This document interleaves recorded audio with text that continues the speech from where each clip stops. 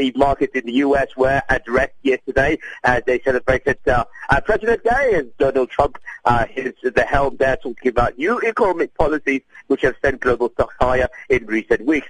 Jonathan Payne, who is the author of Payne Report, Sakina, who is also a very popular guy that they know very well on Squawk Box, talks about how Trump's growth messages were still seen as positive market makers. So this has potentially created a little new slew of people who strongly believe that his policies, although not yet implemented and although he's just in office more than a month, that it might bring back prospects of positive injection into the equity space. Nonetheless, the Asian markets continue to show resilience. They're looking very positive. Exports climbed in China by 26.2% on year-on-year in dollar terms.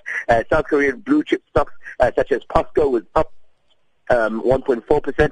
We also looked at some of the Japanese favorites of ours, such as your Samsung, for example, which went up. That's the Korean company. That's gone up by 1.66%. And Japanese companies such as Honda and Toyota were both in the positive, up by 2.1%. Realizing again, obviously, that the yen did weaken to give that positivity back into the Japanese market. We saw the yen actually traded about 111 yen to the US dollar. So the shares rose by 0.53%, Sony up by 0.48%, and Honda by amazing 0.62%. We also saw the likes of Toshiba, unfortunately, take a little bit of a dip there, down by 2.9%. But on an average, MSCI Asia Pacific in the positive, up by nearly 0.5%.